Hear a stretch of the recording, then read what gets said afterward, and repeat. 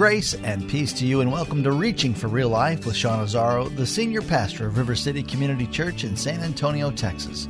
This is a church that exists to help people just like you find the real life you were created for and find it to the full. And that's what Jesus promised in John 10:10. And today we start to wrap up this series based on Isaiah chapter 6 entitled Called. Here am I, send me. And if you're a believer, well, you are called. To know your calling, you have to listen to God. So you might want to listen to this message from Pastor Sean Azzaro. If you have ears to hear, let him hear. RealLife.org has his full message, sermon notes, and series available for free. If you feel led right now to bless this listener-supported radio ministry, then please do. There's a place to give at RealLife.org. The name of this message is called The Answer. Pastor Sean is teaching from Isaiah 6 and 1 Samuel chapter 3. It's time for Reaching for Real Life Radio. It begins with Isaiah having this incredible vision of God high and lifted up. And he says the train of his robe fills the temple. And just the majesty of that. And he talks about these heavenly creatures that are around the throne. They're called seraphim. And this is the only place in the Bible we see them. And they are worshiping God, saying, holy, holy, holy is the Lord. And it's so powerful, in this vision, it shakes the room. The entire foundation is shaken by the power of this worship. And so in the midst of all this, remember the prophet has a very distinct response. And I want to pick up there. This is beginning at verse 5 of Isaiah chapter 6. The prophet writes, "And I said, woe is me, for I'm lost. For I'm a man of unclean lips, and I dwell in the midst of a people of unclean lips. For my eyes have seen the King, the Lord of hosts." Then one of the seraphim flew to me, having in his hand a burning coal that he'd taken with tongs from the altar. And he touched my mouth and said, "Behold, this has touched your lips. Your guilt is taken away, and your sin atoned for." And I heard the voice of the Lord saying, "Whom shall I send, and who will go for us?" Then I said, "Here I am, send me." Let's pray. Lord, I thank you for your word. And I just pray that you would speak to us. I pray that you would remove all distractions and that we would be able to hear you clearly. Help us to hear what you want to say. And Lord, I pray that you would give us the strength and the courage to follow in obedience. In Jesus' name, amen. So I want to focus on that last part, the call and the response. The response is very simply, here I am, send me. Now before we get to that, let's look at where we've come so far in this passage. The prophet began with this description, this simple little description in the year that King Uzziah died, remember? And we saw that was an incredible time of turmoil and transition for God's people. Going from a time where more people were devout, they were actually attentive to the things of God, to where less were. And more people were walking away. More and more people were walking to the idols of the nations around them. And we learned this. We learned that the times may be changing, but the God who calls us isn't. And we saw that's really appropriate for us because we're living in some crazy times. And they're changing so rapidly. A lot of people in the church in America, are losing their bearings. And there's so much division, so much strife. And I see people in the church kind of diving into that cesspool. And we got to remember the times may be changing, but the God who has called us isn't. And we don't have to get wrapped up in all of that. We got to keep our eyes on something bigger, something more lasting, because honestly, that's what's real. That's what's eternal. We learned how I serve the Lord will always reflect how I see the Lord. And this vision of God high and exalted was significant for the prophet. Before God could issue the call, the prophet had to see God as he really is.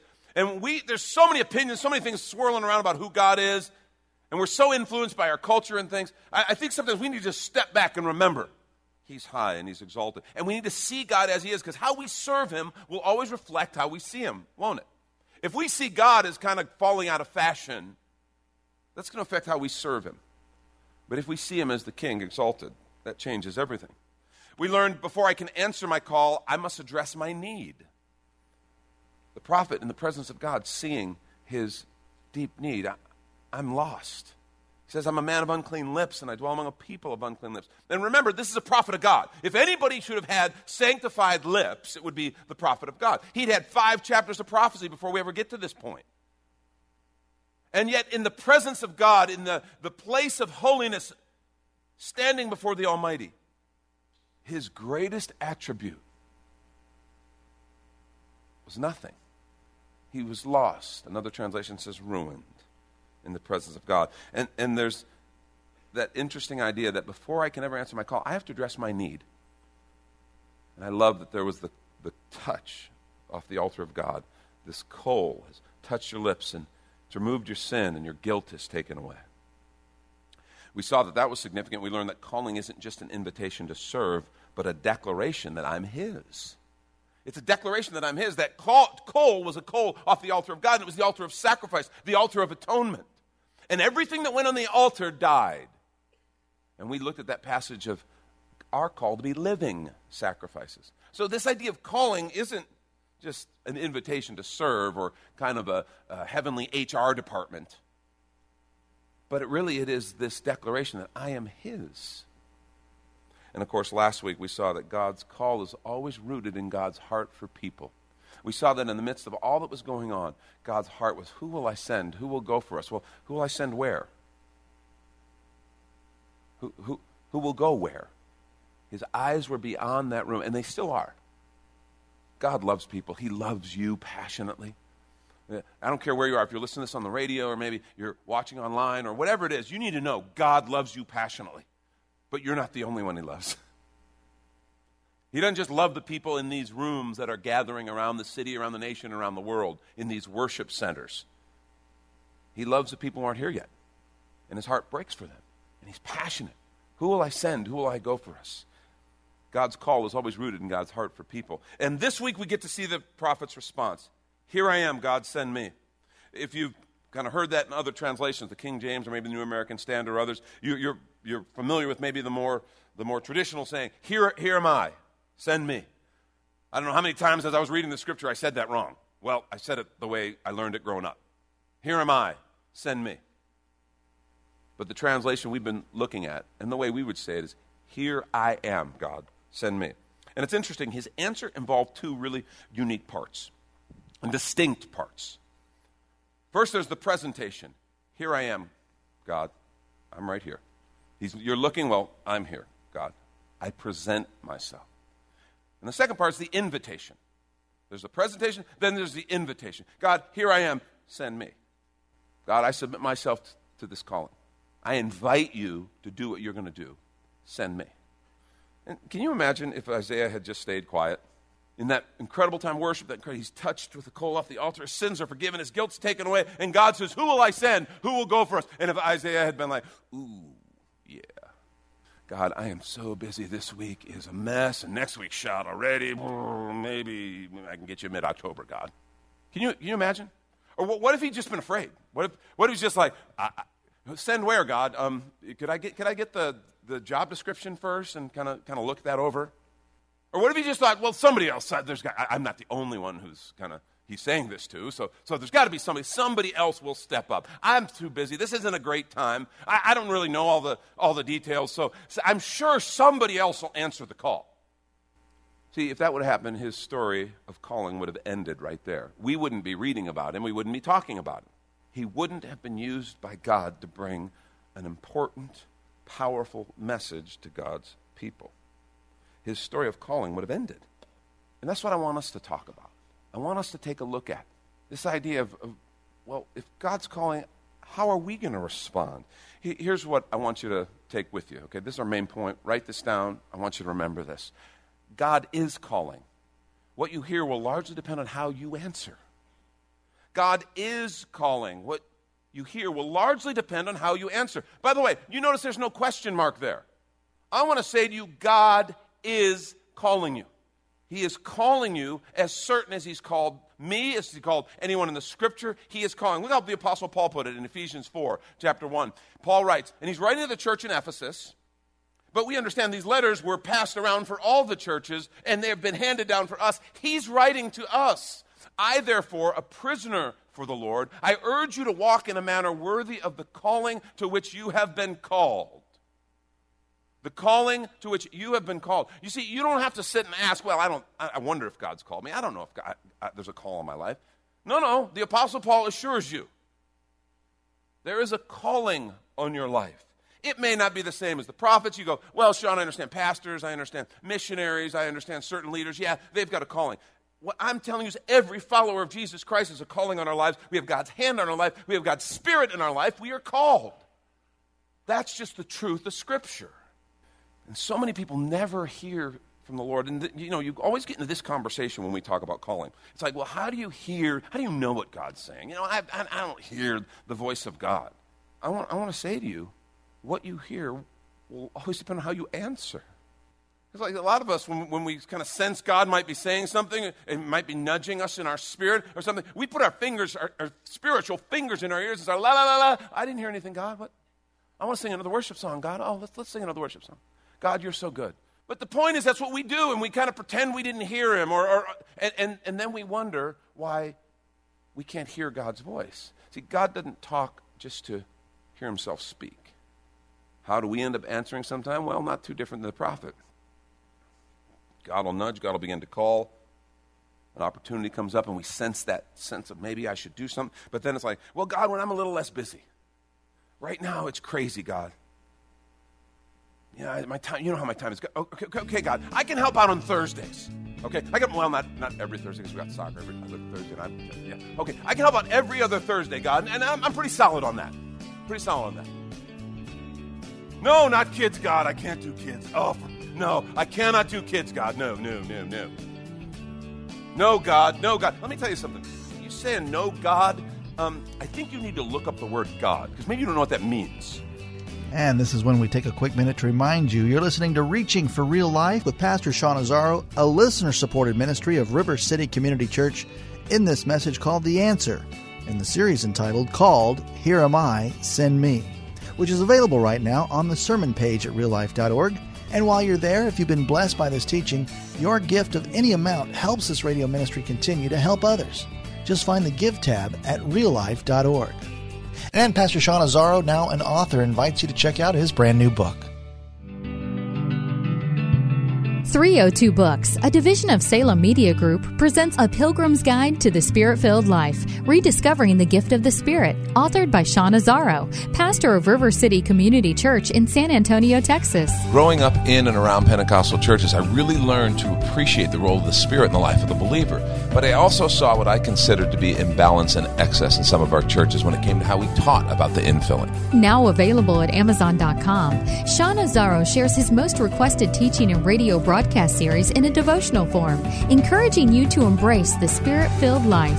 I wrote in a devotional style to encourage readers to examine the Scripture with fresh eyes and make room for the Lord to speak about the role of the Spirit in our lives. The goal of the whole book is to simply make you hungry for more of the Spirit. Order your copy of A Pilgrim's Guide to the Spirit-Filled Life by Sean Azzaro today at Amazon or reachingforreallife.org. And now back to the message, The Answer. This is Reaching for Real Life Radio.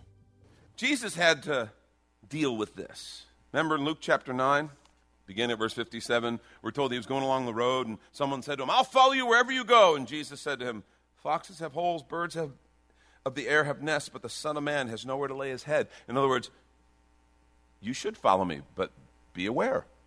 Be aware. There's a cost.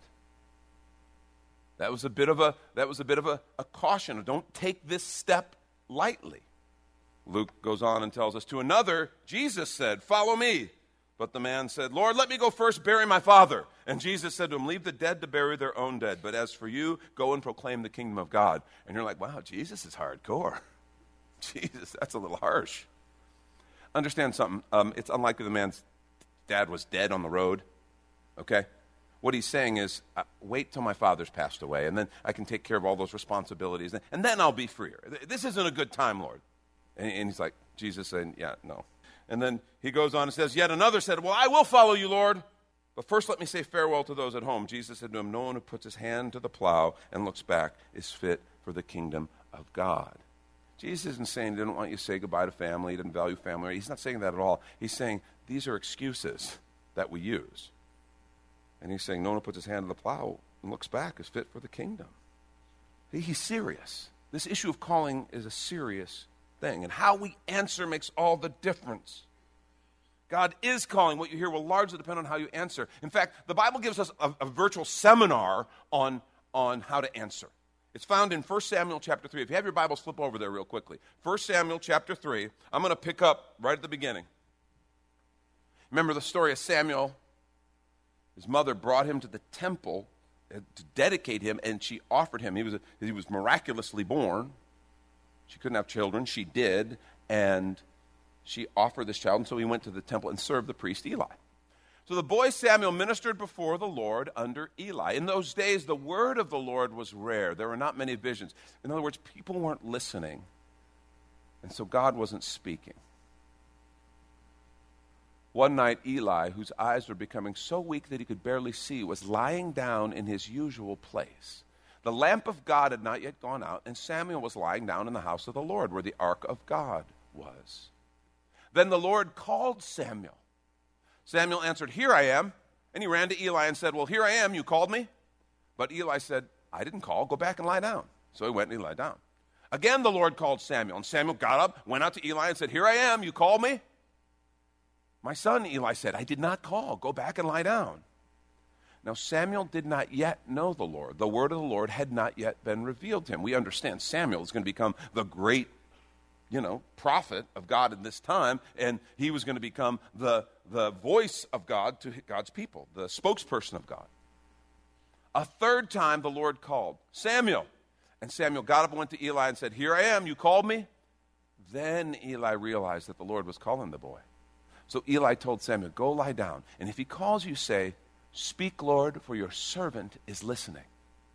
So Samuel went and lay down in his place. The Lord came and stood there. I don't even know. Can you imagine? The presence of the Lord was in that place, calling as the other time, "Samuel, Samuel." Then Samuel said, "Speak, for your servant is listening." God proceeds to speak to the boy about what he's going to do, including his judgment on Eli's family, and even on Eli himself for lack of leadership in his family. Pretty tough first assignment for a young boy. But the response was the key.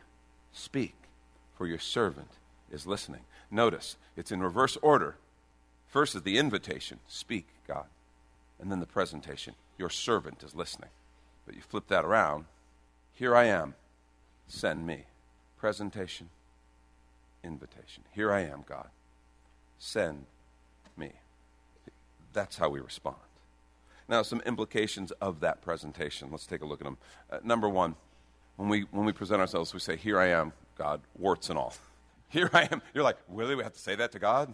Yep, pretty much.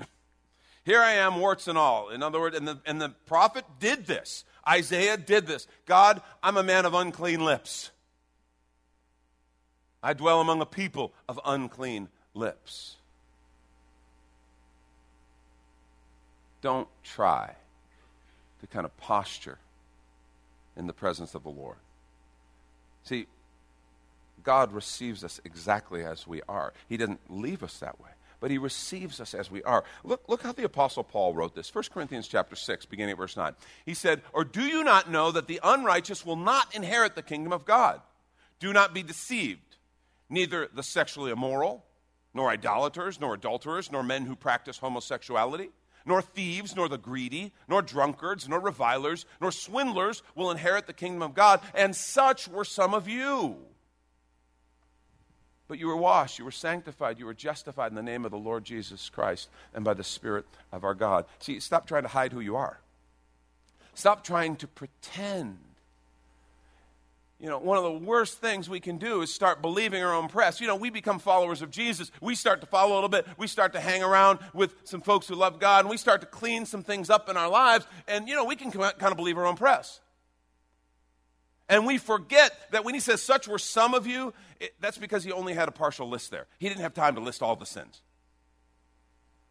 But we need to understand, every single one of us were lost, broken sinners apart from Jesus. And we need to remember that without him, we are lost. We need to understand, in this whole thing in the world out there, there's no us and them. There's just us. We don't get to look at the world and say, "You guys, man, you've got it messed up, and I can't believe how vile you are. I can't believe that sexually impure you are. I can't believe all the stuff all the baggage you're carrying," and sit in judgment. Because, folks, it's not us and them, it's just us. because they are just like us without Jesus. And we need to remember that. I mean, it takes this burden of trying to be perfect off of us, this burden of trying to pretend we don't have stuff that we carry around and that we're being saved from and healed of. Stop pretending. And you're like, well, we're not pretending. You know, we get all dressed up on Sunday. Well, okay, other churches get all dressed up on Sunday. You people, I don't know. But you know what I'm saying. I mean, we kind of get cleaned up, and we can really pretend even here at River City. It's possible. And if you don't think so, have you ever been in the car on the drive to church, and you're screaming at the kids, I'm going to come back now, I'm going to beat, fighting with your wife? Kind of whole thing, and then you get to the church parking lot, and you get in, and you're still fuming. I'm telling you guys, you better act like Christians, you little hellions. And then immediately you get there, you close the car, you see somebody go, hi, how are you? And, oh, I'm blessed, I'm doing good. You're Southern instantly. I don't know what happens. Instantly, it's like you're from Louisiana or something. Look, I'm folksy now. It's like you put on this thing and we pretend. 5 minutes ago, we were kind of wrestling with real stuff, and now we're going to kind of cover it all up. And I'm not saying you should come here and dump all our stuff on each other, but we better understand we've got it, right? And there better be places and times where we are honest and open and transparent with one another and go, I really do struggle with this. My temper is an issue. My thought life or purity is an issue. Sometimes self-righteousness, sometimes judgment, sometimes gossip, whatever it is. And because here's the thing, it is those things that we confess where we receive healing. Remember? The prophet said, I'm a man of unclean lips. You remember where the coal touched? He touched his lips because it was the area of his confession. I think if he would have said, I'm a man of unclean hands, he would have touched his hands. I'm a man with an unclean mind, he would have touched his mind. He was healed in the area of his confession, and I still think that's true. I think of those areas where we're honest and say, you know what? I need the Lord's touch. I need the Lord's strength. I need to be set free in this area. I think those are the areas where we begin to see liberty. We begin to see healing and transformation. Stop trying to hide who you are. When I say before God, here I am, it's warts and all. And another thing, stop using your sin or your sinfulness in the past or your failings to disqualify you. Stop disqualifying yourself based on your sins and your failures, because God doesn't. A.W. Tozer said this. He said, what a gracious thing for us that Jesus Christ never thinks about what we have been. He always thinks about what we are going to be. The Savior, who is our Lord, cares absolutely nothing about your moral case history. He forgives it and starts from there as though you've been born 1 minute before. Isn't that fascinating? And what's interesting is he goes on to point out how unusual it was that the Lord revealed so much of himself to the Samaritan woman at the well. You remember that story? This woman had kind of a checkered moral past. In a very religious society, she'd been married and divorced like 5 times. And she was now living with a guy who she wasn't married to, which just was taboo. You just didn't do it. And Jesus just points that out. And Tozer kind of just goes, why would the Lord reveal so much of himself when he didn't do this to everybody? A lot of people, he wanted them to discover. To her, he just lays it out there. And I think what it is he saw beyond her sin to her potential. He told her who she was. You remember what happens?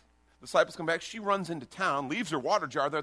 She goes, starts telling everybody, come and see this man who told me everything. Could this be the Messiah? And literally they all come out. This woman had a gift of evangelism. She had something in her that was contagious. The spark, what God was doing in her was contagious. And Jesus knew that and he saw it. Like, but weren't there more worthy people? Yeah, not so much. When it comes to, remember the comparison thing we did in the presence of God and the holiness? Yeah, really, none of us are worthy. Didn't work that way. He saw beyond her sin to her potential. Let me just say to you, if you're walking in sin and it's crushing you, which it always does, it always kills, it's like cancer. let him touch you with a coal off the altar. Let him forgive you. Let him set you free. Repent. Turn to him. Let him set you free. That's Pastor Sean Azzaro. You've been listening to Reaching for Real Life Radio. And if you'd like to hear this full message in this series that's called Here Am I, Send Me, it's available right now on demand at reallife.org. And while you're there, we'd appreciate your feedback. You can leave us a note on our Contact Us page. Or even better, your financial gift helps this radio ministry continue. Find that Give tab at reallife.org. But of course, you're invited to visit and join us at River City Community Church, located on Lookout Road right behind Rotama Park, next to the Real Life Amphitheater. If you'd like to call the church, the number is 210-490-5262. As Reaching for Real Life Radio is a service of River City Community Church. We hope you join us again next time as you travel the road to real life.